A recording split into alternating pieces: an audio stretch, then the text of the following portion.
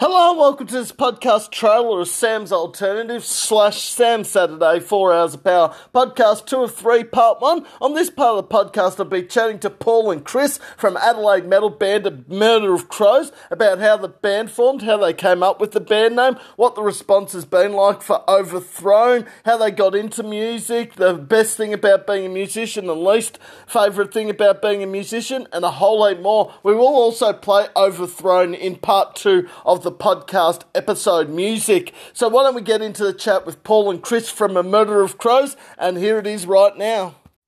Hello, Paul. How are you, mate? Thanks. Chris is here with me as well. Oh, g'day, Chris. How you going, buddy? Thanks.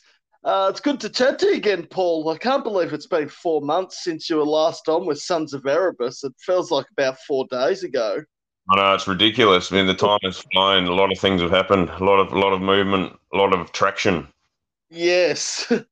How is it up in South Australia? Is it warm, cold, mixture? Oh, it has been warm lately. It was 39 on what was it, Thursday or Friday? Friday. Friday. Ooh. Yeah, it's not that warm down here in Victoria. It's only about 25, and that's warm enough for me, to be honest. Oh, you wouldn't like it here, mate. Look, I wouldn't mind coming over to South Australia, but not when it's 39 degrees, preferably. No, it's a nice place. There's plenty of music stuff going on here at the moment too. So Yeah, you're telling me. I can't believe how much amazing talent's coming out of South Australia and Adelaide, in a sense. There's just so much good stuff at the moment. yeah, it's good to be amongst it. It's good to be considered talent. Murder of Crows. I love the name band, and I've just been listening to Overthrown. I know it hasn't been released on Spotify yet, but loving the song. I think when a band takes a few years off, as a lot of people might not know, A Murder of Crows did take a hiatus. The first song's it's a big step, because you think, all right, you've been out of music for a few years. What's the first single going to be like? But I reckon the Aussie bands do it well, because Sunk Lotto returned after 20 years last year with The Gallows Weight. That was an insane song. And The Murder of Crows have done it even better with Overthrown. Oh, thanks, man. Cheers, buddy. So, That's yeah. big. But no, I think it's my favourite song already of the year. I know we're only 12 days into it, but or 14 or whatever it is, but yeah, I think it's my favourite song of this month so far. Oh, that's awesome. That's good. I'm glad. We're pretty proud of it. We love it. All the guys jamming it pretty hard, and everyone that we have shown it to so far has all been good feedback. Yep, and I think it's one of those songs where a good start to a song sort of gets you hooked, and I think Here Comes the Pain and Judgment Day were the other two songs I listened to before this interview, and both those songs hooked me, but I think Overthrown, the first 20 seconds of the song, just got me hooked straight away. Yeah, it's very intense. Chris is a fantastic riff writer, and he pumps a lot of it draws you straight away. It's the design of the thrash metal, really. It's in our mind is like it's just got to pull you in, and that song is it's probably the best thing we've done, honestly. Yeah. And I think, every musician should be proud of, every band should be proud of what they write, because I think, if you've put all your heart and soul into it and it's come out and one person listens to it or one person shares it, that must make bands and artists feel like they've done something they should be very proud of, which all bands do that. Yeah, definitely agree. Yeah. So before we move on, I have mentioned the name of the band at Paul and Chris, but I actually should officially say that Paul and Chris are two of the 5 members of Adelaide thrash metal band A Murder of Crows, who have just dropped Overthrown after a few years hiatus, which it's good to see a lot of these bands coming back into the fray and dropping new music after a few years, and A Murder of Crows is one of them. Yeah, it's awesome, man. It's awesome getting back into it. It's awesome getting jamming with the guys again. It's awesome, and adding like such a highlight bass player in Jason Moon has been great. He's fit into the group so well, and it's like breath of fresh air writing music again. Yeah, he's been the missing element for sure. Yeah. And I think sometimes, the band can be brilliant, but you think, all right, if there's someone we can put in as to make this band better than what it could be, I think anything's worth a try. And obviously, Jason has done really well the short time he's been with A Murder of Crows, of course. Oh yeah. There's going to be more to come because he's already done some work on some other songs as well, and everything he basically plays on just makes it sound 10 times better than it did. So he's been a great addition. And of course, Jason, I didn't realize this until someone posted it on the Facebook page that Jason was in, or did at one time, was a part of Echoes in Eternity, which I had no idea he was, which was really bad. Another South Australian band there. Yeah, I seen you were playing a couple of their songs the other day, actually. Yeah, nah, that Into the Negative album was actually really good, and I liked the sound of it. And then, yeah, just like they're still in the music scene, the members of the band and that, but I think they just, like a lot of bands, maybe just took a break and people went their different ways. It happens in the music industry, which is sad, but that's life, I guess.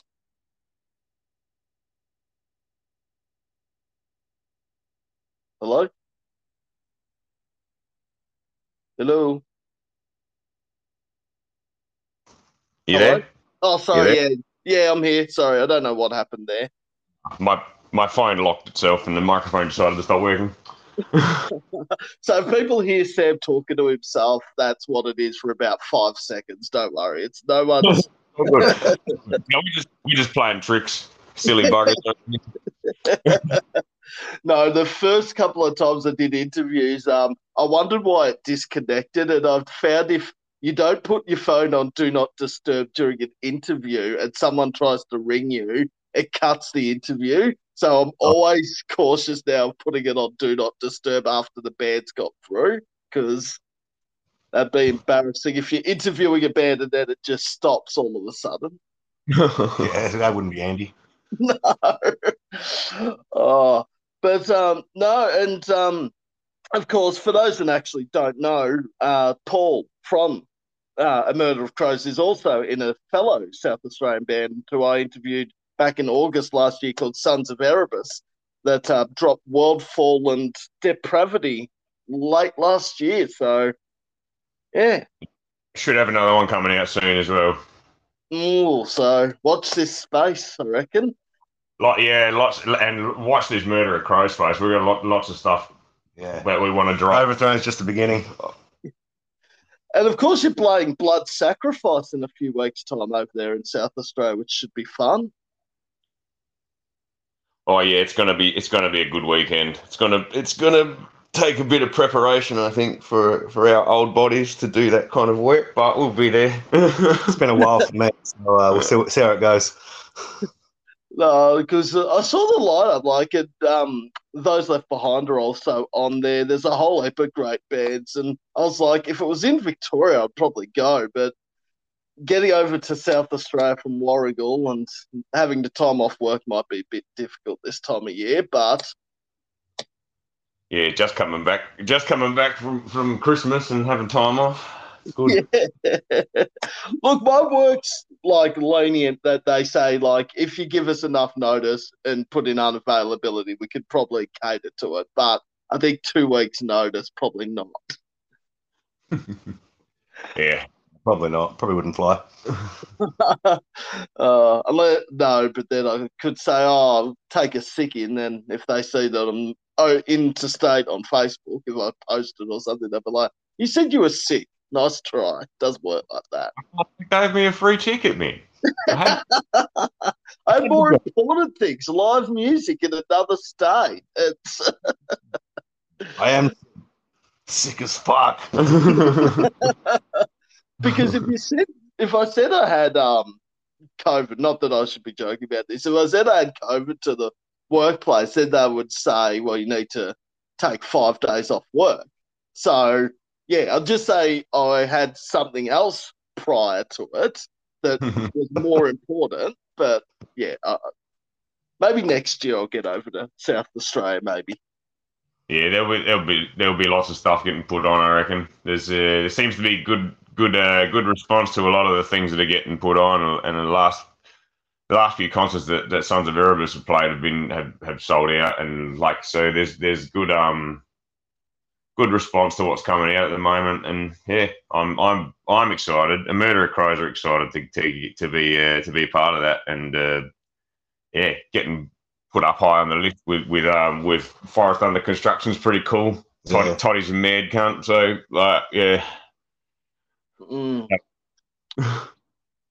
No, definitely. And I think all a band needs is just a bit of a lot of people, and this is, I guess, in life general, but some people are afraid to give these up and coming bands more of a go instead of going for the big names here in Australia. It's not happening as much now. There's a lot of local, small, upcoming bands that are getting a shitload of headline slots with some of the biggest names in this country and overseas, which is good. Yeah. But yeah, I mean, sometimes it's sort of like we want to sell the ticket, so we go for an Alpha Wolf or a Void of Vision because we know they're going to sell over a smaller band. For example, let's say a Murder of Crows or someone like Bifurcation or even Dissect, and because they're not as well known. But I think it's fair to, even that out. Sort of one gig, give it to a big name, and then the next one, have a small up and coming band to give that band exposure. Yeah, it can be a slope, like really, yeah, because it's you want promoters want their numbers, the venues want their numbers, the bands want the go, they just want the experience, the chance, you know. It's definitely not a job envy, that's for sure. No. Yeah. And I think didn't want to mention it, but after pre-pandemic and all that, I think a lot of venues are struggling, especially like I know all around Australia, but a few in Melbourne have closed and are about to close. And it's just like I don't think a lot of venues have picked up since that. Like they're struggling to get people in the door, and you just think, I would have thought most people after what happened would want to get out there and check out live music more. But I think there's still that afraid, the fear of, what happens if I get sick or what happens if there's an outbreak again. But I think it's just we've played safe for too long. Yeah. Yeah, I know what you're saying. There's still a bit of uncertainty around it, and people are still a bit reluctant to get into the mix of it unless it's like, oh well, I can take the risk for that. That's massive. That's a big thing. I mean, but yeah, there's other people that'll just stay at home. We've had venues close here too, like Enigma closed, and then that was devastating for a few people in the metal community who like spent a lot of their time growing up there on Saturday nights, you know. Yeah, I heard a lot of good words and a lot of good things about the Enigma bar in Adelaide. And it was sad when I saw it was closing, and then someone posted on Facebook or something. It said something like, "It's interesting when people now come out when they know a venue's closing." And I thought I can understand why they posted that, but in another sense, it's just sort of like, yeah, people could take that the wrong way, but it's true to some point. Yeah. I suppose at the end of the day, people go out and stop going out for whatever reasons, and whatever reasons it's their own reasons, so can't really question it. Nah. Yeah, and I think there's people out there that love supporting live music more than other people, and or they can, and there's commitments, like there's family commitments, work commitments, just any number of commitments that people can't always get to as many shows as they want. people might not come out to the shows, but they might be the same ones that like stream your music and watch your videos and like all your posts and do everything else they can, but they just can't get to the shows. So you never know what like people actually do. So Yeah, I think that's a very valid point there, Chris. I think, yeah, it's, you can attack someone for not coming to a show, but if you haven't seen what they've done behind the scenes, then you can't really just say, oh, they're not a worthy person of that band or live music. It's true. exactly. But yeah, anyway, maybe on to some more positive stuff, but Dev, stop mentioning the C word that has drained us for 4 years. All right, so Paul sort of knows how the interview process works, given he was on a few months ago. So, Chris, generally what happens with the interviews is I ask you guys a bunch of questions about the band, and then the fun part at the end is, and I'll give you a bit of time now, is that Paul and Chris have the opportunity to reverse the table and ask me the hard-hitting questions at the end. So, Chris loves the hard-hitting questions. Jeez. my questions aren't hard hitting. You've probably been asked them a million, or a couple you've probably been asked a million times. The others might be a bit new to you, but yeah, it's nothing like nothing that you have to go into full detail about if there's a short answer for it. So, Sweet. All all right, how did the band A Murder of Crows form? Oh, we were when Chris and I started. We had this realization one day that he was like, I've got some guitar riffs that I wrote, you know, years ago, and I said I've got all these lyrics that I wrote years ago, and we just spent the next 6 months to a year just smashing them together and making songs. That's actually pretty accurate, yeah.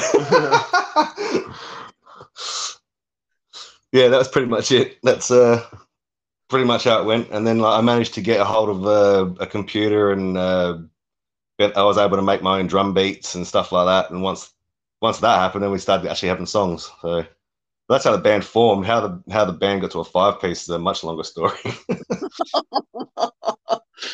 Oh, so it was a 2-piece, and now it's doubled, and actually it's nearly tripled because you've got 5 members now in the band.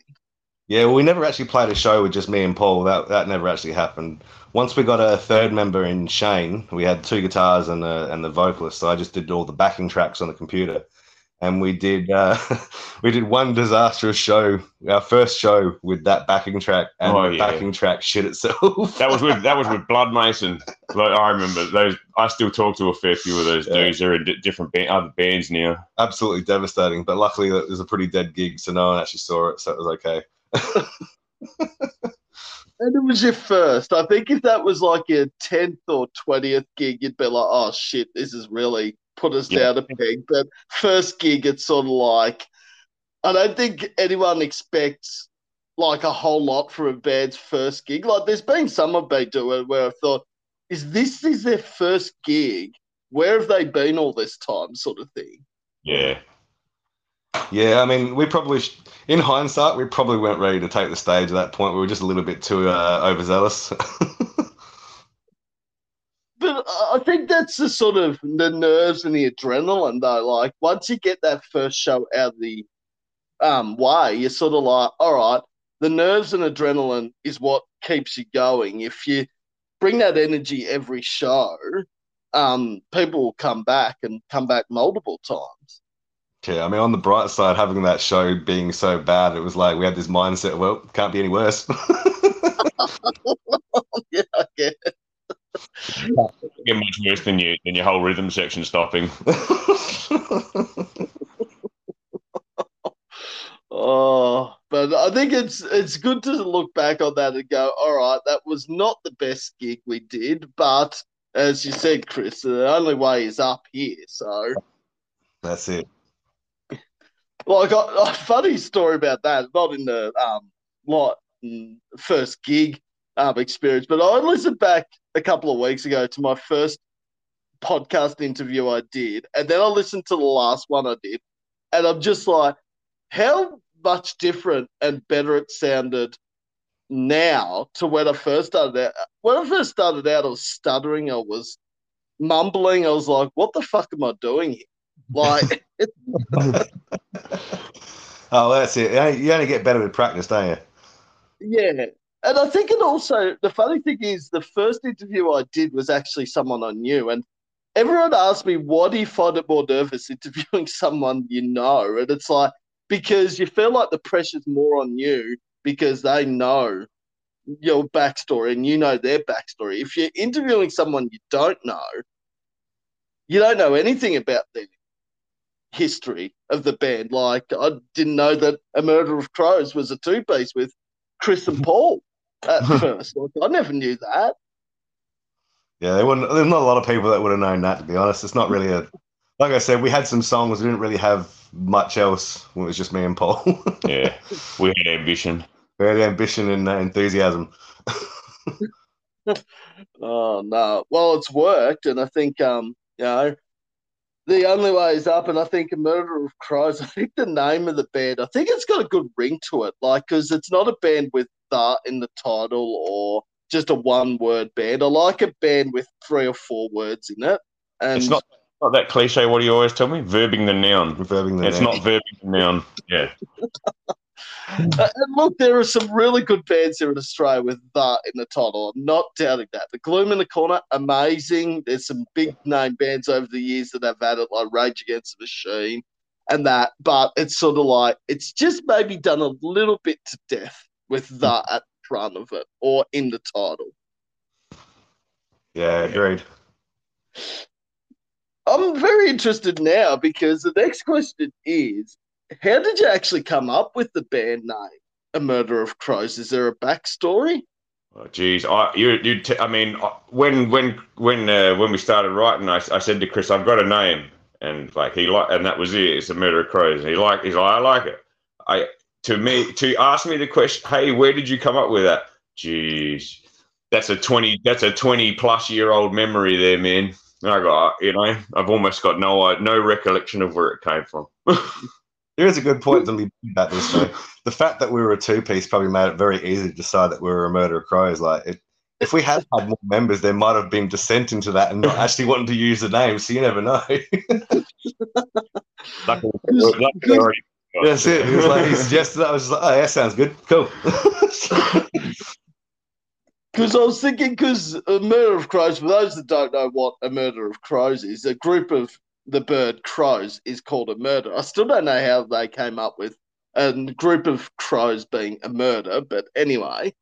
And I thought there might have been something like along the connections of, because you're from South Australia, the Adelaide Crows, and I thought you might have been a group of Adelaide Crows supporters or something, and that's where the name came from, but I got it completely wrong, probably. But I think Richie and Shane are both Crow supporters, as far as I know. Yeah. But I mean, I have told people that it's because we're a group of Crow eaters.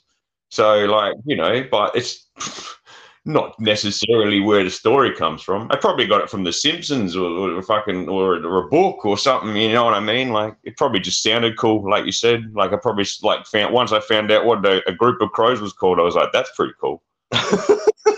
That actually does sound like what you did. because I'm thinking, if you called yourself a murder of another bird name, there's not really any other outside of Raven, maybe.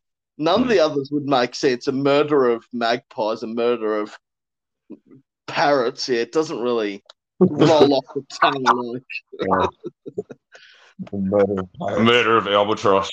Fantastic.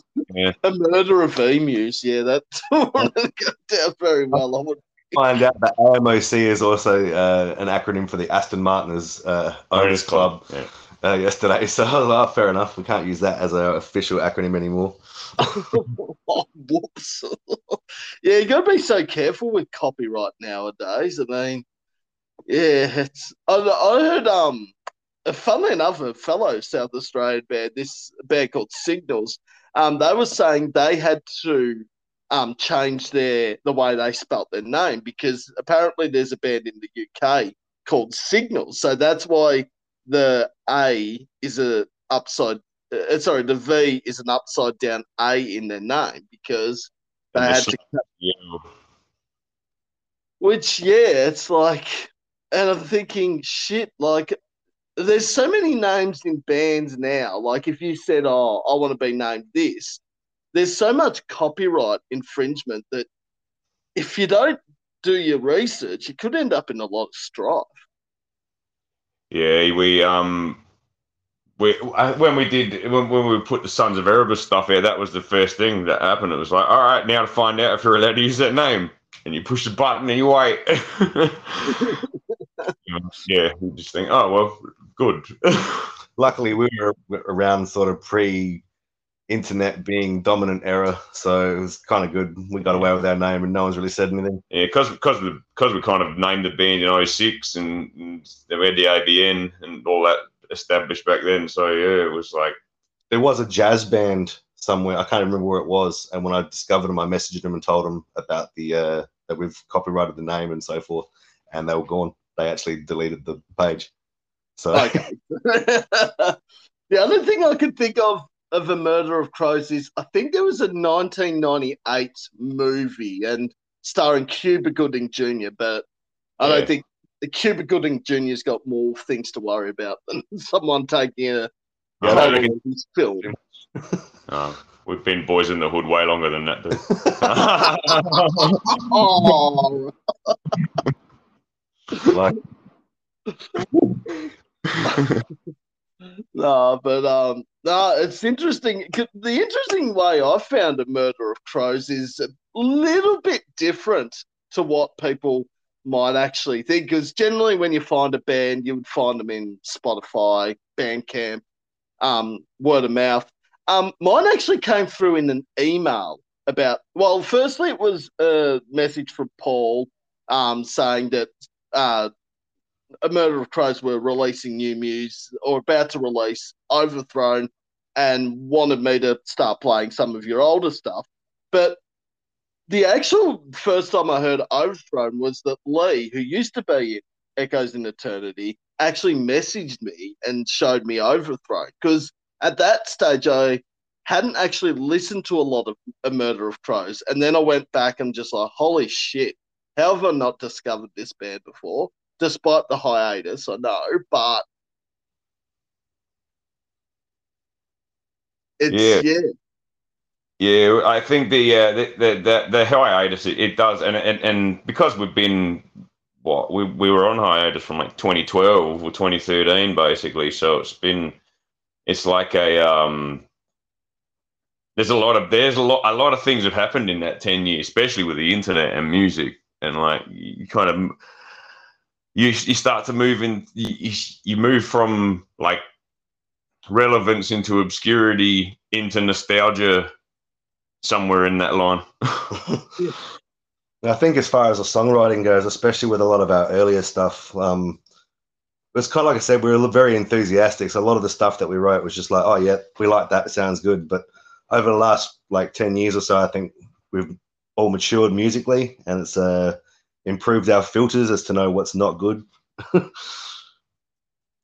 Yes, and I think you would agree with this that generally the people in the band are their harshest critics more than the fans because you pick up on stuff that I would have no idea why you're being so harsh on yourself because I'd go, what the fuck do you mean that's not what we wanted it to sound like? It sounded good, sort of thing. Yeah, I get it. Yeah, the fans will come up to you and tell you they love this. Oh, we love this song, and you're like, really? Why? It's like because we play it because we kind of have to.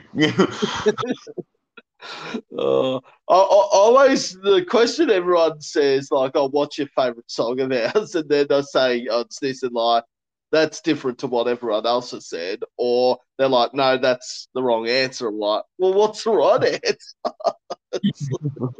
What did you expect me to say?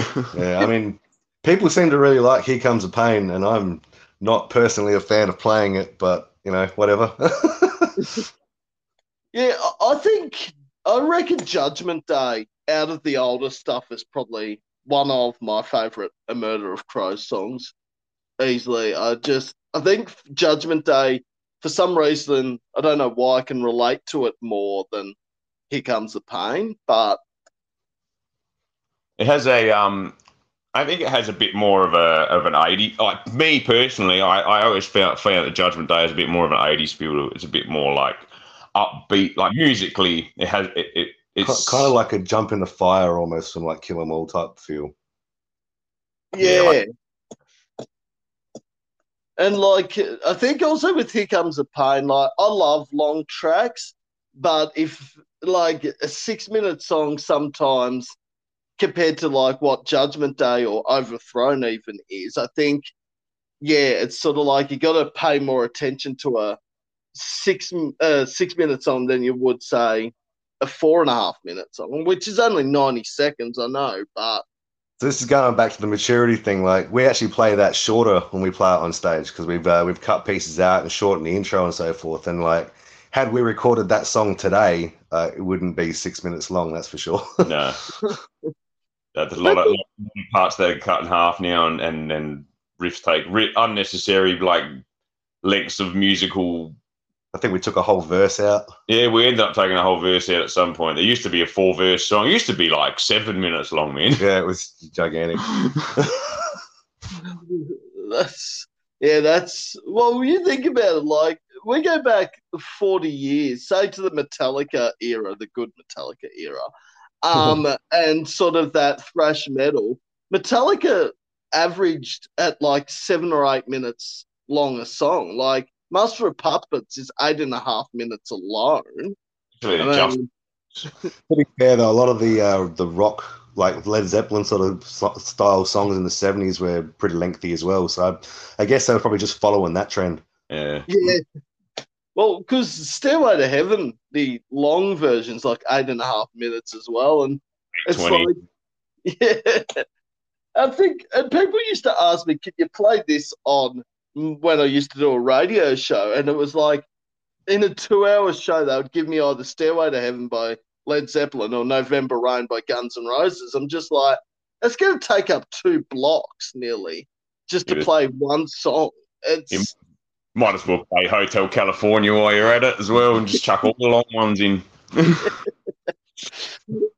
Bohemian, there's another one. We got a half-hour show and it's finished with like 3 songs. Well, how long was what was that? There's a Dream Theater song off one of their first albums that was like 20 minutes long alone. I'm thinking that's just insane. But in that sort of style of music, it's no surprise because a lot of that prog metal stuff is like 16, 17 minutes long. Yeah, it's a bit extreme. As far as the stuff goes, I actually like Justice, as great as the album is, it's just a bit too long for me. All the songs, like every song on it's good. There's just some of them, like you said before, you just got to pay too much attention to what's going on with them. And I think, and that's the same with Tool. As much as I love Tool, like their last album, there was a lot of criticism behind Fear Inoculum, obviously, the 13-year wait and all that. Like that's the only album I couldn't attest to because it was just there was 2 songs on that album that were over 13 minutes long. Yeah, I love Numa as a song. I think that's great, but yeah, I think that the album itself was actually it was kind of hard to listen to. Some of the Opeth stuff is long too. It's like 10-minute songs where they shove these really long, like slow proggy bits in the middle, and you're like, did I change the song? And then it comes back, and 15 minutes later to listen to the same song is a problem. Yes. Oh, it's like if you're going on a short like walk, like because I don't drive, I walk into town and all that. It's like I need songs that aren't actually that long, so I could get 6 or 7 songs in to and from town. If I start playing Tool or Metallica and their old stuff, you get 1 song in and you're nearly at the town centre already. Yeah, that's when I go. When I go to the gym, if I listen to like long songs, I'm only in there for like 45 minutes. Get like maybe 8 songs in there if I'm lucky. If I listen to short songs, it'd be like 15 to 20. But it's good for when you're actually working out. Need the pace to change every now and then. Yeah. I wish I could have listened to my sort of music at work, but the music that they play at the country club, the golf club in here in Warrigal, is like not my cup of tea. So, and no one's allowed to change the playlist to their own taste. I'm like, yeah, well, I don't think mine would be allowed there anyway, even if we were allowed to. Yeah, it's a bit like But, Ethan from Sons of Erebus. He works in a pokey lounge. He's a gaming manager, and he says the same thing. He said, "I want to put my music on, but it's not one of them pubs." uh, I'd do it anyway. Like you're all listening to Behemoth today. That's it.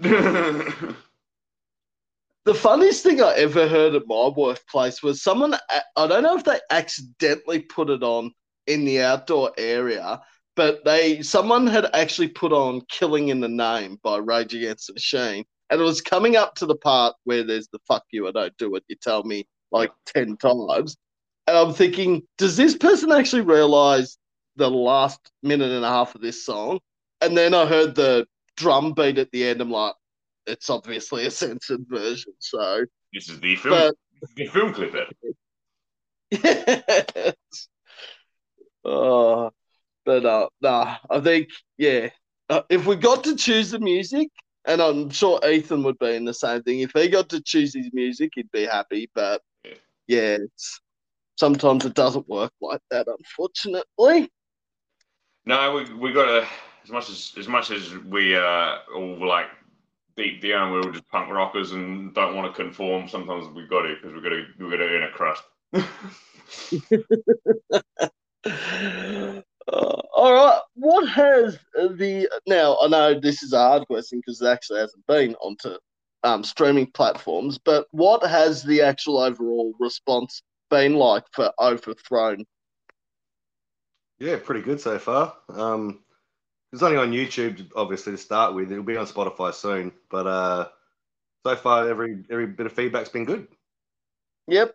Yeah, it's clocked up some views pretty quickly, and yeah, and everyone I showed that we had a bit of a sneak peek for, raving reviews come back. I've had a lot of good feedback, and a lot of old fans very excited, Mm.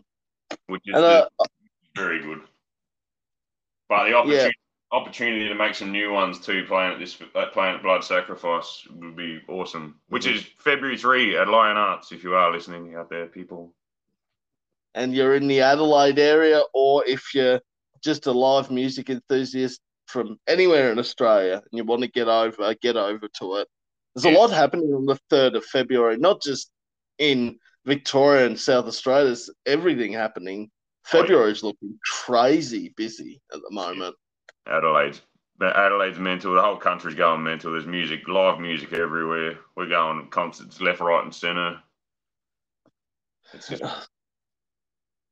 I feel like, yeah, I feel like this is the best time to be in the music scene. I feel like we're no longer because you hear a lot of overseas people now say some of the best metal bands are here in Australia, which is yeah, a huge compliment. yeah. We're not as cut off as we used to be from the rest of the planet when it No, comes to this scene. A lot of bands like Parkway Drive and Die Artist Murder and Polaris and Voyager have really opened the gates for a lot of Australian music, and especially in the heavy scene. I don't know, I think a lot of it comes from the internet as well. Like the internet's made it possible. You can play a show to 500 people, right? And you got to practice and go through all the effort, make sure you get the show right. Then you got to actually do the show and you play to 500 people, or you can just drop a video and get 1,500 views. So, which is more effective? You know what I mean? Right? mm, The internet has become such a powerful tool that if you know how to use it, you can market your music to the entire world without even leaving your house. yeah. And 99.9% of people, or maybe that's too big a number, maybe 95% of people would either have YouTube, Spotify, any of those sorts of platforms, and Yeah, would use it. So every person on the planet, minus like babies, obviously, but every person that's able to have a streaming service would have at least one of those three for sure. Yeah. Mm. And I think like with YouTube, I feel like YouTube's almost the biggest tool at people's disposal. Like Spotify is great and all that, don't get me wrong, but I feel like with YouTube, like not only are there lyric videos on there, but you're actually seeing the video clip of this band that, YouTube has God knows how many users. I've lost count, but I feel like a video clip can say a lot about a band as well as the song on Spotify or AmRap or Bandcamp, whatever the platform the song is on. So Yeah, agreed. We do actually have a clip plan for Overthrown. I'm not sure about the specifics of it, but basically when it gets released on Spotify, the video that's on YouTube at the moment will get taken down, and we'll replace it with a video clip. oh, okay, yep. Yes, we are going to do it. We will do an official music video, first time ever in Murder of Crows. We initially weren't going to release it when we did. We just showed like 20 people basically to get a sort of a bit of feedback, and the response was a bit more overwhelming than we expected. So our managers decided, yeah, all right, let's just drop it. So we did. And it obviously, you're saying the numbers have done really well on YouTube, and I think all it takes is one person to share it or tag you guys in it, and then you've got like 100 more people watching the clip on YouTube, and then once it drops, people start listening to it, and I Yeah, think well, ultimately, yeah, people watching the video is amazing, but yeah, the ultimate goal is if someone likes it that much that they actually share it. That's pretty good. Yeah, more people across the world being able to listen to our stuff. That's really the goal. We want people to listen to it and to like it. which yeah, and everyone seems to think, oh, what's one stream, what's one share mean to a band? It's what keeps bands going. I mean, Makes the musical world go around, and listening to a good song always makes me feel like $1,000,000, man. So. mm. And I think also like letting the band know they've done a good job with it is very important as well. A lot of people I know don't do that, and it's just like, why don't you message them and say you enjoy their music? They're just like, what difference will it make? I'm just like, I think you'll realize it makes a lot more difference than you lead on. So Yeah, sure. But like bands, it's certainly at our level that operate their own social medias and so forth. Yeah, for certain. Like we see all those comments for sure, and we appreciate and them. yeah, and the higher end bands like the Parkways and obviously Thy Art, Thornell, Polaris, and that obviously they would get millions of messages daily, so they can't respond to all of them, obviously. But yeah, I think the messaging the smaller bands that are up and coming and that it's what keeps them going to become the next Parkway or the next Thy Art or Voyager or whoever the band from Australia might be they're looking up to. Yeah, pretty much. All right. The best review slash feedback the band has received, whether it's been on Overthrown or past releases. Oh well. I mean, we have a fan with a tattoo of our logo on their hand. It's a pretty good review. Like of our shit. Like I always thought that's pretty like it's a fairly dedicated dude. And we always thought, well, you must love what we do if you go and do something like that. But that's always been a pretty big like I can't think of the word. I think it's it's a pretty good endorsement. There you go. Yeah, back in the day, we used to get called one of the most energetic bands. Oh yeah, our stage shows were pretty full on. we've always had good compliments on our stage presence and the show we put on. And I think that we've had some pretty solid positivity around Overthrown. We've had a couple of messages wanting to do a review on it, so that's a good thing. Any feedback's good. Whether it's any feedback's good, but so far the feedback. I mean, the feedback to both the EPs was good when they were released. I think that, as you say, we're our own worst critics. We could tell you, we could sit down with you for all day and tell you what's wrong with them. You'd be picking apart things that would be like, I don't know what you're talking about because, right. I know what you're saying. For like 10 years. But yeah, I know what you're saying about the harshest critic, and if you sat down and said, "Oh no, this is what's wrong with this song, this is what's wrong with that song," I'd be looking at you going, "I have no idea what you're talking about." So it's not bad in my books. So, well, thank you. because because a few months ago, I don't think some people have put me up on this because I did say something bad about an international band over here in Australia. They said, I can't believe Sam actually said something bad about a band. I'm like, have I really become that positive and never give negative feedback? So one time I put something negative up, it's almost a shock because Sam didn't like something.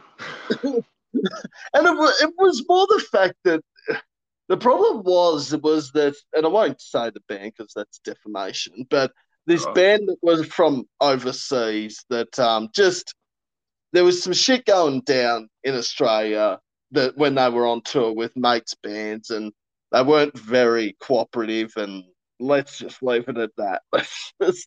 But the Australian scene, I've never seen any better artists just look like, it's all about me. We don't want to, help get other bands exposure and that. I think the Aussie scene's not like that, or not the bands that I've seen anyway. Yeah, no, we've always done all right with like a lot of the guys behind the scenes are pretty good dudes, and I mean even in Murder Crows when we opened when Hailstorm came 11, 12 years ago in 2012 or 2011, whenever it was, and that was Hailstorm Voyager, and we opened that show at Enigma, and I remember all of us, like all 15, 16 dudes being shoved into that tiny little green room trying to drink beers together, but it was fun. We were all like, everyone was just all in each other's pockets and like having a good time. It wasn't any like, oh, we're better than you. None of that shit. It was good. It was good. And I think, it's you can tell probably within 10 seconds if you're on the same lineup as a band, or maybe half a minute. Give them half a minute, and you see, all right, this band's actually, they want to engage with the other bands that are on that lineup. So I think it's important for bands to do that. And I'm not saying beat bosoms and hang out every minute of the gig, but just, acknowledge the other band, say how good the last band that played before you was. I think that's very important. Yeah, I always like that. I like that dime bag mentality where you just grab a 6-pack and just go next door and say, "Hey man, want to drink some beer with us?" Right, and just be dudes. There's no need to be like, oh, we're not going to hang with you guys because the lower down the building we are, or further up the building we are, or anything like that. It's just like, and like hanging out with the people out in the crowd, man. I like going out and watching all the bands that I play with. You always see me with my green hair, like out the front, supporting everyone. I think that's a very, very valid thing as well. I think, if someone said to me once, they said, if you want people to come see or other bands come see your show, go and see theirs. And I think that's a very valid point. Yeah, I agree with that. I went out and watched. We actually went out and watched Scratch Lines and Bifurcation yesterday, me and my missus. So. No, which is yeah, it's even if you get out to 1 gig a month, I mean, it's 12 a year. That's still it's a pretty good effort, even if Actually, you do one a month. yeah, I think it's important. Like, just people in the scene will always tell you it's important for people to see face. Mm, They can see that you're out there supporting them, because once they see that you're out there supporting them, they're way more willing to come out and support you. yeah, I hear I hear that a lot, and no, I oh, and totally. I wasn't the best at it back in the day. I was a bit too worried about how much liquid I could fill my belly with. Yes, well, especially when 90% of the live music is at pubs, that's a bit of a worry. Yeah, well, it has its upside and its downside. I remember this Yeah, gig with Uni Bar where I think we opened, it might have been, and because we opened, we had to get there early. We'd done sound check, and the guy behind the bar was I think changing the keg or something like that. He's like, "I've got 4 jugs of beer here. Do you want them?" Before anyone could even say anything, Paul's like, "Yo!" Walking over to the bar, grabs all 4 jugs, sitting at the table, and away he goes. oh, I couldn't do that. I could probably drink two on an empty Yeah, stomach, but not four. Nah. yeah. No, Dark ale too, man. first era of Murder of Crows, Paul was a different beast. Yeah, no. I have a drink maximum now before I Yeah. get football. I can't do it if I've had more than 4. I'm fucking useless. Fall over myself. Well, Once you start with the heavy breathing, like you start getting yourself lightheaded real easily. we're not encouraging. If anyone's listening to this, we are not encouraging drinking lots and lots of alcohol. Drink Drink responsibly. responsibly, people. Not that Sam has taken much notice of that drink responsibly thing. Last time I was at a gig, 2 gigs ago, I had like 4 or 5 beers, and I was remember I was getting on the train home. I'm like, oh god, am I that drunk? Seriously, because I didn't eat anything, and I think it didn't stick to the one drink. And like, oh no, I've done what I shouldn't have done and mixed my drinks. I'm like, oh boy, Yep. gonna feel it tomorrow. Doesn't take much. No. The Crown and Anchor, they were yesterday. They got hard solo on tap too. That stuff's yeah. So it's like you're just drinking lemon squash all day. Yeah, that stuff's dangerous. It's pretty much like those UDLs, everyone or vodka cruises. Everyone's just like, oh, it's just Hey, nothing. Doesn't taste like booze It's at like all. it's like a lemon flavored hand grenade. oh, but yeah, and mud shakes as well. The old vodka mud shake. Everyone's like, oh, just like Yeah, vodka, again, milk, far out. Yeah, they're dangerous. again, we're not encouraging young people to Drink drink. responsibly. Oh, all right. Well, that took a turn. Best feedback to talking about 2 jug. What was it? 4 jugs of beer that were Yeah. left. Yes. All right. Which band would you like to be the support act for? Any band. I'm going to get in trouble if I don't say carcass. I just put it out there. If I don't say carcass, my missus will tell me off. Okay. I think if we say any band, I think obviously any one of the big 4 would have been pretty good. I think that's kind of obvious. There's only 3 of them left, but yeah, I mean that's a pretty obvious one. But like, I don't know, something that would be more within our realm. Maybe I don't know, Lamb of God or something like that would be pretty good. I'd like or Stylosis. That'd be sick. That's some pretty sick bands there. Solosis and Lamb of God. Yeah, And yeah, them. any of the big 4. Obviously 3 now, should I say. But I'd prefer Anthrax, but Chris will tell me off. Yeah, no, bugger that. Any one of the other 3 would be fine, thank you. oh.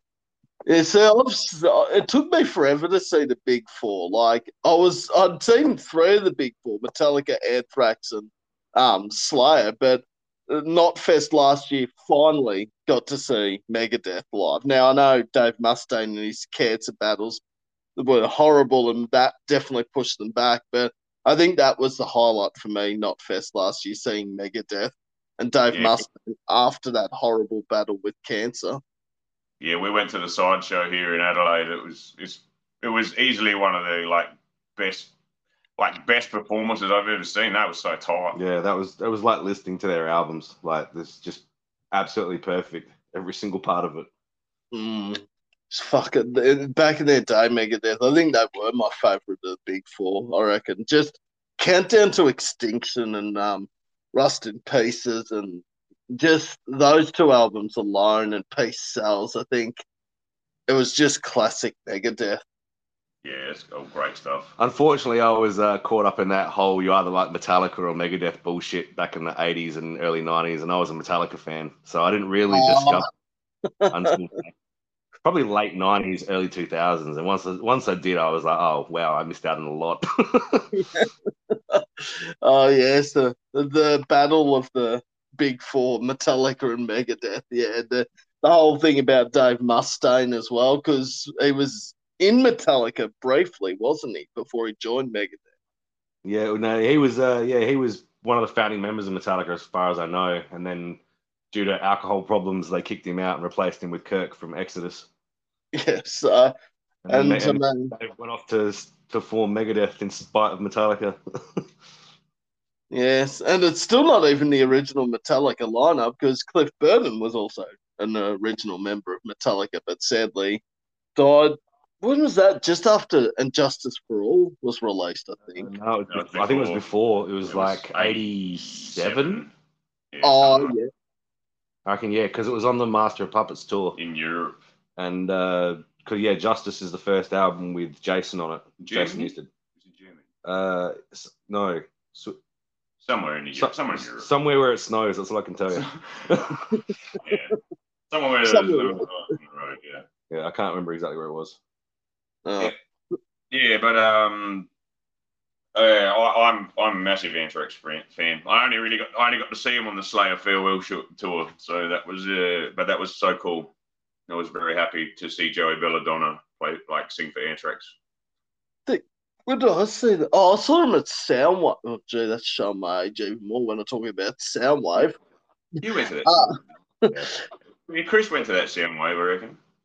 was that? It had like a Perfect Circle, Linkin Park, Metallica. And actually, I think it had did it have all the big four bar Megadeth? I think that one because Yeah, Slayer were there, Slayer on it too, yeah. Anthrax, yeah. Yeah, But I'm pretty sure. That was a long time ago, though. I can't really remember much past like 10 years. My CPU's running at maximum, you know what I'm saying? actually, a lot of millennials probably wondering what the hell is Soundwave is probably the question they're asking. Yeah. We're talking about Transformers. What's a Soundwave? But that Soundwave, I still think for me, 2011's the best Soundwave with like Iron Maiden, Queens of the Stone Age, Primus. There was who else was there? There was a whole heap of other bands on that lineup. But yeah, either 2011 or 2012. I reckon I went to the two before those two. Divine Heresy, Shadows Fall, Killswitch Engage, all that kind of stuff. It was fucking. Oh yeah. It was sick though. I went to see Divine Heresy. I was pumped as no killer. That was before Tommy was a Douchebag. Was himself. Fantastic vocalist, utter douchebag. I reckon that was 2008, the Soundwave, because I reckon that was it was Divine Heresy, Kill Switch, All Time Low, Offspring, Incubus. There was a whole heap of or am I thinking maybe 2009? It was one of the two.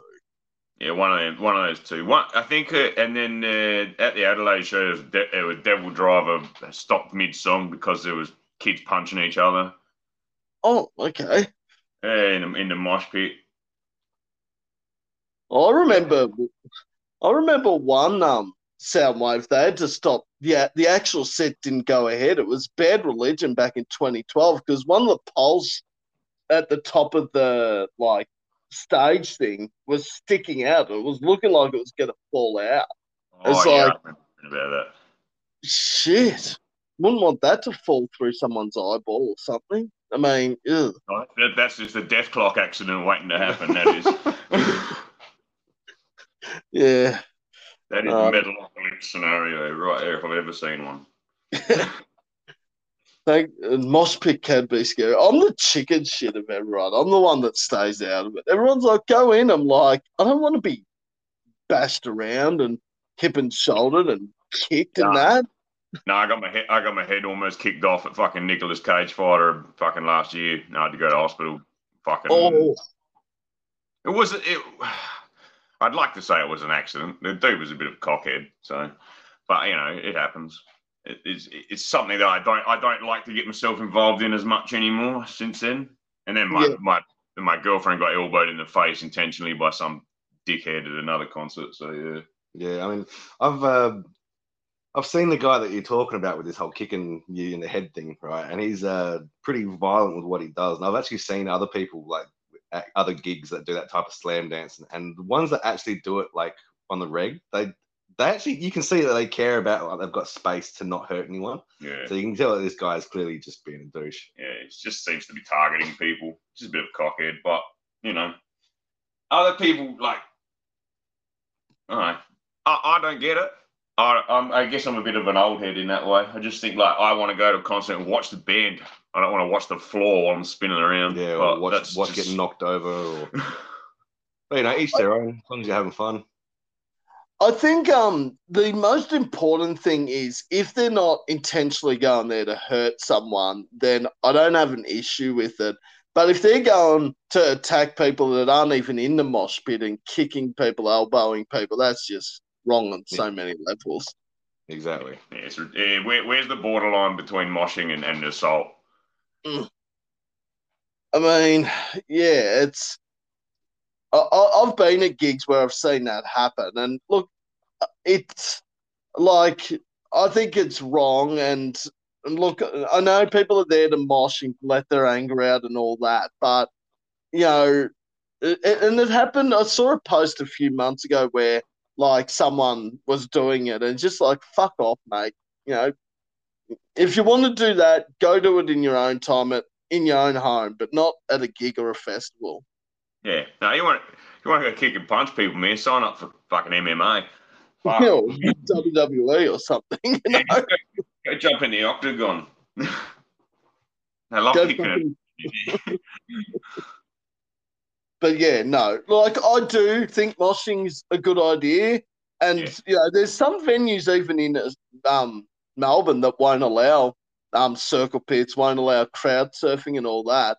But then if the band says, "Oh, let's start a circle pit," you can't just ignore the band and say, "Oh no, I'm not going to fucking do that." Yeah, people see those signs and they just go, "Yeah, whatever, dickhead," and they do it anyway. It's probably it's just one of those "don't push this button" moments, you know. It's probably not as noticeable in bigger venues. I think it's really noticeable that there's a circle pit happening in a small venue, like when it's only 100 cap per venue. Yeah. Like when there's only 150, 120 people in there, and then it starts getting hectic. There's nowhere to go. Nah. At least with like in Melbourne, you have Max Watts in the corner that capacity of I think 600 people, and you see people moshing, but you're like, there's fucking shitloads of space to just move back and not be involved in it. So same with Lion Arts and the Bridgeway over here. Like there's enough space and capacity to kind of go, well, I can still see the band from over here. I don't need to get my shit rocked. Mm. But we saw. I was watching Broken Loose, their young thrash band, play at the broadcast, and one of their fans, he broke his leg, did his ACL and his meniscus moshing with the kids. Wow. Oh. Yeah, you have to go, and they had to carry him down the flipping stairs. Stairs are the worst stairs to play at any venue. The worst stairs to carry amps up. Great place to play. Great place to rock out to when it's full, but there's stairs at balls. Oh, that would have been even worse because. Yeah. It was fun. It was a fun mosh, but yeah, not having to go to hospital and get all that shit. Yeah, broken leg, ACL. I was just like, wow. I'm actually a big fan of Broken Loose. Like what I've heard already, their music's really good, and they're young, which is even better. Yeah, their EP's coming out in 2 weeks, man. Yeah, everyone's dropping new music in the next 3 or 4 weeks. It's just like I'm like, okay, 2023 was a huge year for music. What's 2024 going to start like? And I looked at who is releasing new music, and it's just like, fucking hell, it's Yeah, never ending. nah, you're gonna be a busy man, mate. Take some time. No. I won't take some time away from supporting local music. That would be not the most professional thing to do. he, Uh, he just needs time away to listen to it all. well, that's the beauty of not driving. So when I go to Melbourne for these live gigs, I got like an hour and a half to catch up on music on the train, so it's Yep, so perfect. catch the train, yeah, an hour and a half, yeah, it's not bad. You got Yeah, time there. probably get 15 to 16 songs in easily, again, depending on the duration of the song. Yeah, none of those 10-minute songs. No, but if they're like 3 to 4 minutes, you could probably almost get 25 in. Yeah, Yeah, close to 30.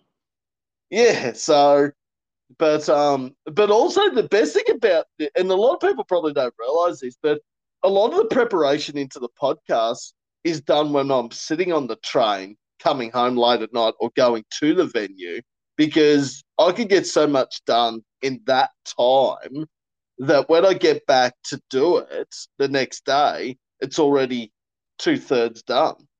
Yeah, bit of But a night owl, Sam. sorry, Bit of a night owl, Sam. yeah, night owl, yeah, don't more like a vampire maybe. Given I get home, oh yeah, but nah, I love the I do like traveling, but it does take a bit out of you when you don't drive and you live 100 kilometers from Melbourne, but it is what it is. Definitely. Well, I've only got one. Well, we've been talking for an hour, have we? Fuck, that's gone by in a flash. I've only got one more question, and then Chris and Paul have the floor, as they say, and they ask any questions to the interviewer. So I'm intrigued to hear them. The last question for me is three favourite fellow South Australian bands. I'll let Chris go first. Broken Loose, Storm the Crown, and Sons of Erebus. Woo! That's a pretty good three, and I three like, very impressive 2023s for those three bands as well. yeah, I like Broken Loose. I think they're definitely one of the bands that I like to go and see a fair bit. Plus, Kyle's in Sons of Erebus drumming for us now, so got to give them a bit of a big up because they are pretty good, man. Very talented dudes, especially at such a young age, and they put in a lot of work. I like Ecdysis. They just came back from tour in Brisbane with their Kosa, actually. Wow. Yeah, they're pretty good. They're a three-piece. Sydney, their singer guitar player, he teaches guitar at the Australian Rock and Metal Institute. He's really fucking good. Yep. And he's a solid dude as well. And I like Bifurcation. I think that they're one of those bands you got to watch. They're playing that kind of like that slammy death metal music, which everyone loves at the moment, and they're doing it really well. Also, pretty good dudes. There's some insanely good bands in those picks, and yeah, it's. I think just on Broken Loose, I think, and we've mentioned it a few times. Like, I think some of the bands that are coming through now that are sort of that teenage to early 20s age, I think that's the best time to bring out your music because you're still young, still energetic, you still got probably who knows, 10, 15 years still left in you. and it's only the beginning sort of thing. Yeah, there's a lot of. I always feel like you can get a lot of evolution done when you're listening to your old shit as well. You can kind of go, well, the more you listen to it, the more you know what to stay away from, or what's frustrating for you, or what doesn't work for you. I've always noticed and found that with young bands, the biggest problem is never the music or the ability; it's always the egos. Oh yeah, Yeah. I remember being that guy. When you're 18, egos run rampant, and sometimes what you want is not best for the song Or the band. or the band. Mm. And like you have to, some bands will work through it and get past it, others will not. And, luck of the draw, really. Yeah. And I think, you've got to have that, like to have an ego in music is important, like to know how, like to have a bit of confidence about yourself. But you don't want to get to the point where you're too cocky and too arrogant that you think you're going to be straight off the bat the next Parkway Drive or the next Void Vision or whoever Yeah, the band may be. you definitely gotta know your abilities, know what your strengths are, but you also got to be humble enough to know what your weaknesses are, and know you got to work on them. Mm. And every band has a weakness, like, Like, or every member of a band has a weakness. yeah, Oh. definitely. My three favourite South Australian bands. What am I? Well, Sons of Erebus have already been mentioned, but I'll mention them again. Well, Um, we're very happy with our placement in your countdown too. So we're obviously have touched your heart a bit. So we're thankful for that. you almost made the top 20 with Depravity. It wasn't far off. There were a lot of songs between 20 and 30 that could have easily made the top 20. That's how difficult a year last year was. For those that don't know, Depravity 21, Worldfall 81, I think it was. Was it Yeah, 82? But pretty happy yeah, no. with top 81 songs. But yeah, Sons of Erebus is definitely one for me. Yeah, I'm really digging Storm the Crown at the moment as well. I've been playing them probably as much as Sons of Erebus actually on my podcast. It's Yeah, sort of who am I playing more? I noticed them getting a plug. They're good. They're good dudes. Chris, their singer, who used to sing for Closed Casket, I reckon, back in the day. They're I saw them open for Cannibal Corpse. I reckon it was Cannibal Corpse. Wow, Yeah, that was back. That was way back in the day, though. That was fucking hell. He was a young kid then. But yeah. yeah, they're a good band. They're a good band to play with. Very enthusiastic.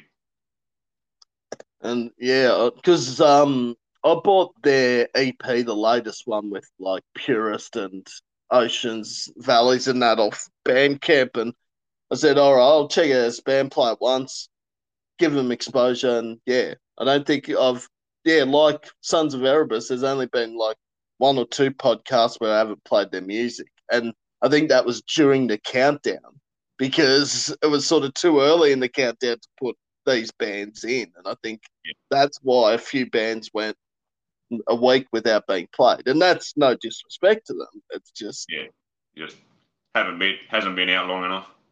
nah.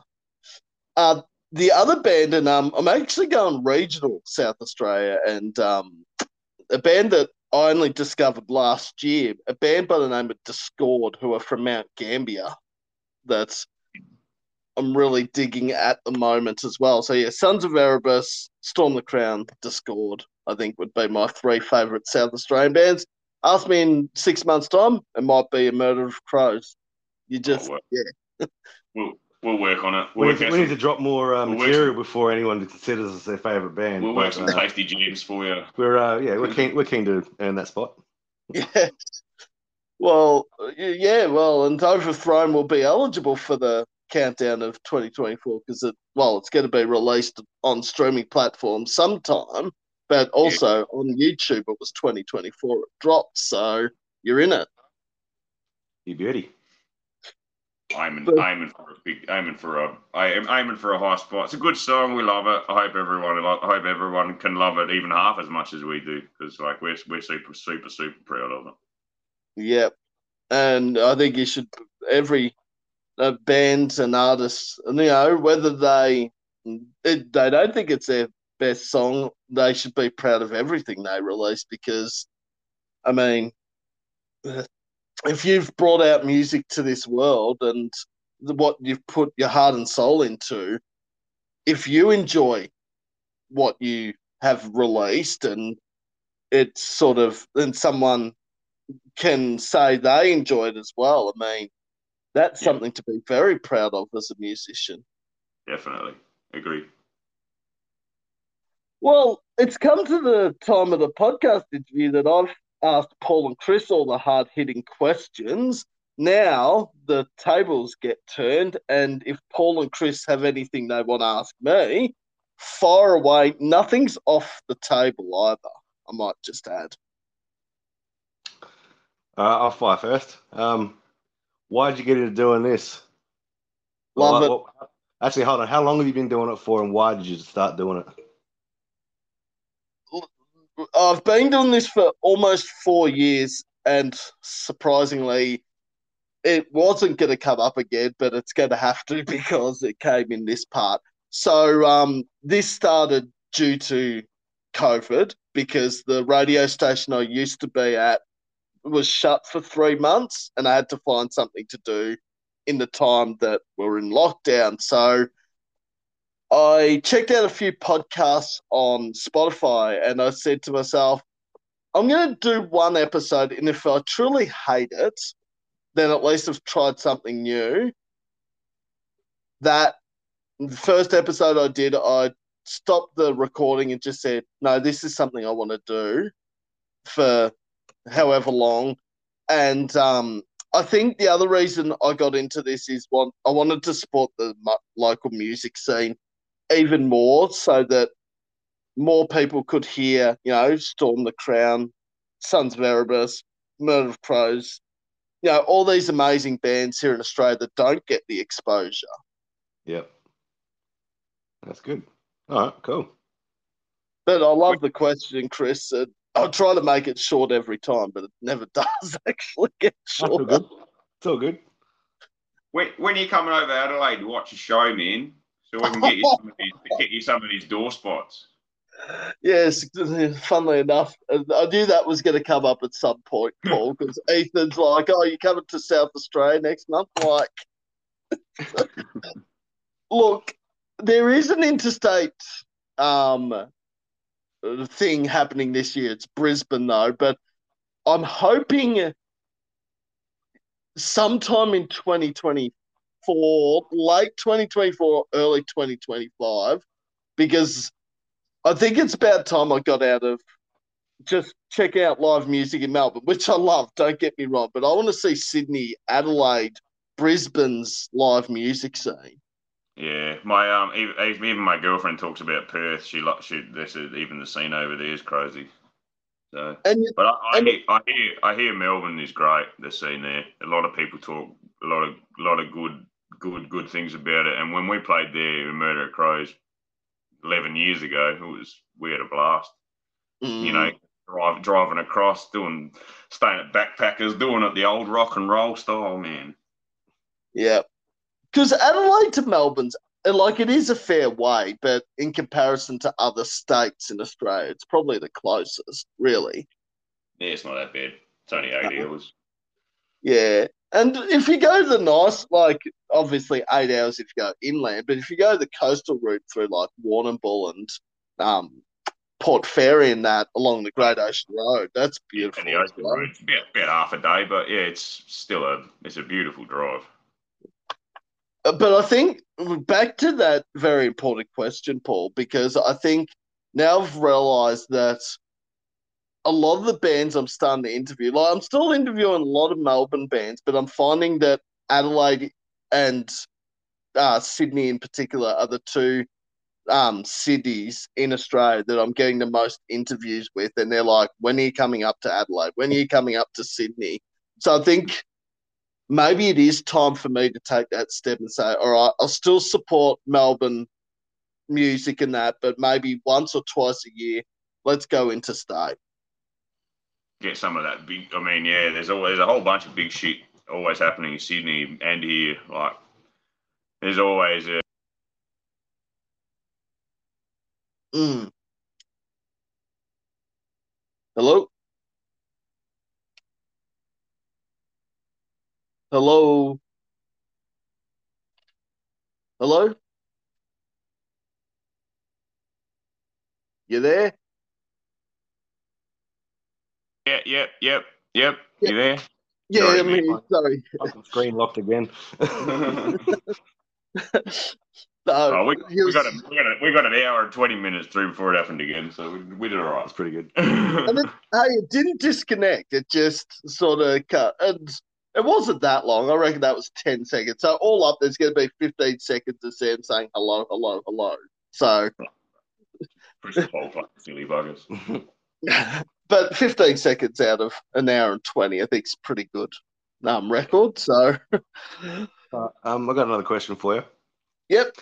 You said you got into it because you like supporting the local scene, which is really cool. If you had the opportunity to take like your show to a much larger scale, would you continue to still monitor the local scene, or would you take that offering and go bigger? Oh, fuck. Great, Chris. These are absolute gems of questions, and that's really put me on the spot because, yeah. Yeah, gee, God, if anyone listens to this, they'll be like, "Oh, Sam, we just cut you off now because you said you want to go international." Yeah, Like, fuck. and Okay. suddenly, I don't know what happened. The interview got cut off. It's just like suddenly I'm gone. All right. How do I answer this the right way and not offend the Aussies? I think if it got to the scale of where it got to like an international stage, I'd sort of do half and half. Like I'd say, all right, 50% of it, I'm going to interview local bands, and 50% I'll go to the, UK bands, US, Europe, Yeah. any of them. I don't feel like I could go 100% all international at first. Yeah, you gotta stay with your roots a little bit, I guess. And I get what you're saying because you feel like that some people will be like, oh, what the hell? Yeah, that's a good diplomatic answer. Because yeah, they'd be like, "Oh, you've interviewed us, you've played our music, and now you're saying, oh, fuck the Yeah, Aussies, let's go, you know, man. let's go bring to the horizon or Slipknot or Foo Fighters or something." And it's like, no, that's not how it works. But I think 50-50, I reckon. Yeah. Yeah, cool. But that's a new one. I've never been asked that second question before, Chris. I've been asked a lot about how did I start the podcast, but not on the big scale thing of if this was going to become bigger and look at doing it internationally. I think yeah, that would put me in a spot of like, what do I actually do? Because my roots are here in Australia. But It's I a lot, guess be a lot of work, that's for sure. yeah, and like I've been asked, like why people start asking me, you're at live music so much, why don't you start doing bookings and you're booking tours and all that? It's just like the problem there is that because a lot of the shows will be in Melbourne, more than likely, the traveling and also the fact that if someone says, "Oh, we need you to fix this up straight away in Melbourne," I'm still 90 minutes minimum from the CBD. Like, if I Yeah. was to go down that path, I'd have to probably move to Melbourne. Yep. Yeah, being rural does make it a bit difficult to do anything like that, I'm guessing. That's Yeah, why that's why those Firestorm dudes basically run their whole everything with their lead heavy promotions. They got that whole setup. The PAs, the speakers, the host, everything. They own it all. The lighting setups. They do it all themselves. They haven't got a sound guy. There is no sound guys in Broken Hill. Yeah, that's really rural too. Broken Yeah, Hill, like. yeah. And they were telling me when Sons of Erebus went and played up there, they were saying that there's no sound. The closest sound guy to them is in Mildura. So Well, yeah, that's like far out. Yeah, that's a long way actually. yeah. When you said Mildura, I'm like, fucking hell, that's almost close to Warragul than it is Broken Hill. But no, it's not. But it's still a fair old drive. Yeah. So yeah, that's there is a real tough part probably doing it rural, 100%. Yeah, because I had this very conversation with someone in a band, and where were they from? No, they actually were from South Australia as well, and they are based probably not as bad as Broken Hill to another city away, but they were based sort of regional South Australia, and they said to get into Adelaide took like 3 or 4 hours just to Is that drive from. is that the stuff for the Avenue dudes? Oh, I don't know if it was a Suffolk Avenue. It was definitely someone like I've been in good contact with and played a lot of their music. It could very well have been Suffolk Avenue. I can't remember Because the band off the top of they're my from head. Port Sydney, I think, or somewhere out there, which is about 4 hours away. Well, it could have been them. Yeah, And you think like that's where you've got to think. All right, if you are that far out from a major city, you've got to be dedicated to do what you love because the traveling that much. Like that'd be 8 hour round trip for a yeah, 4 hour gig. yeah. Like, For a 4 hour gig, they only play 30 minutes of sometimes, like 40 minutes. and sometimes it's not even a 4 hour gig. If it's only two bands on the lineup, it's probably only three at most. And Yeah, yeah. But I guess though, yeah, it's if you're passionate about it, you just got to do what you do. yeah. That's what I was going to say. That's where the passion and the dedication kind of roll in together. Mm. Actually, stuff for the Avenue, like I know no, we said top three, but I reckon they'd be closing in on that top three at the moment for me. I loved their EP last year. They're a lot of fun. Yeah, They are a lot of fun, those dudes. yeah. But no, it's yeah, Broken Hill. Fuck, Mildura's. Yeah, I don't know how far that is, but it's a long way. Yeah. Oh, It's well, tough. It's tough. It's what we do to ourselves as musicians. We make it hard. but yeah, it's you do it. It's the passion. It's the love. You just do it because you love it, and you can see it in both Murder of Crows and Sons of Erebus and any band. Here in Australia, right at the moment, you look at them within half a minute, I reckon, of their set, you know that they love what they do. If they're jumping around, getting the crowd involved, you know they're enjoying what they do. Yeah. Yeah, you generally get a good vibe off of them most times. You can see the guys who are thinking to themselves, we can't hear anything up here, or it doesn't sound right, something's not going right. You can see it on their faces, sheer Mm, panic. But you can also tell when a band is thoroughly enjoying themselves. yep. And like, I think one of the biggest things I've heard is when the crowd singing the words back to your song to you, like the crowd involvement like that. I think that must please a lot of bands and sort of put a big smile on their face because these people are singing the lyrics back to your song at your gig. It's pretty impressive. Yeah, I find it funny when people sing the lyrics to our songs because I don't even know the lyrics to our songs. I suppose I'm the only one who needs to know the lyrics to their songs. Like, yeah, I also think that's got a big part. That's got a bit of a not maybe not a huge part, but you got to be able you got to have the I think the humility right there to write stuff like in that kind of vein where you can write a section of something where in this song you go, I'm going to put something there that people can sing along to. Yeah. And that's sometimes that can be a real conscious decision, and it's tough for some, especially in metal, especially in the way metal can go in this country and this state, especially where people think that it needs to be faster, or it needs to be more extreme, or it needs to be more technical. Sometimes.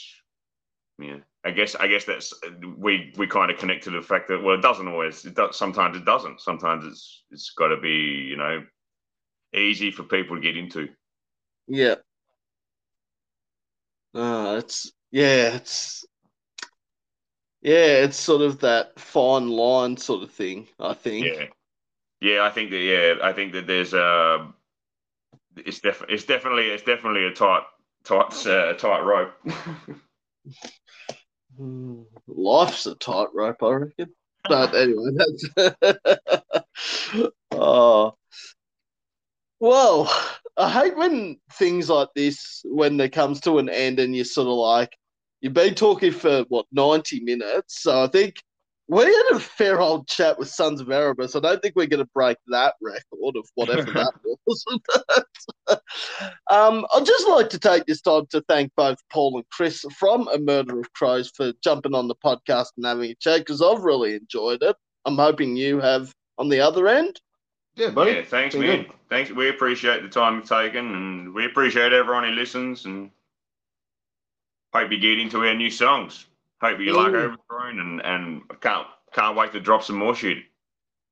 A few other things for people who are listening. You will hear Overthrown on part 2 of the podcast, and this podcast episode will not actually be uploaded at 5 p.m. It's probably going to be uploaded fucking within like 40 minutes, because Sam's pretty much done everything except he's got to just do a little trailer for this part of the podcast and upload this. So 2:30, I'll probably send you guys the link, but it'll be 2 p.m. in Adelaide, of course. So no worries. You beauty.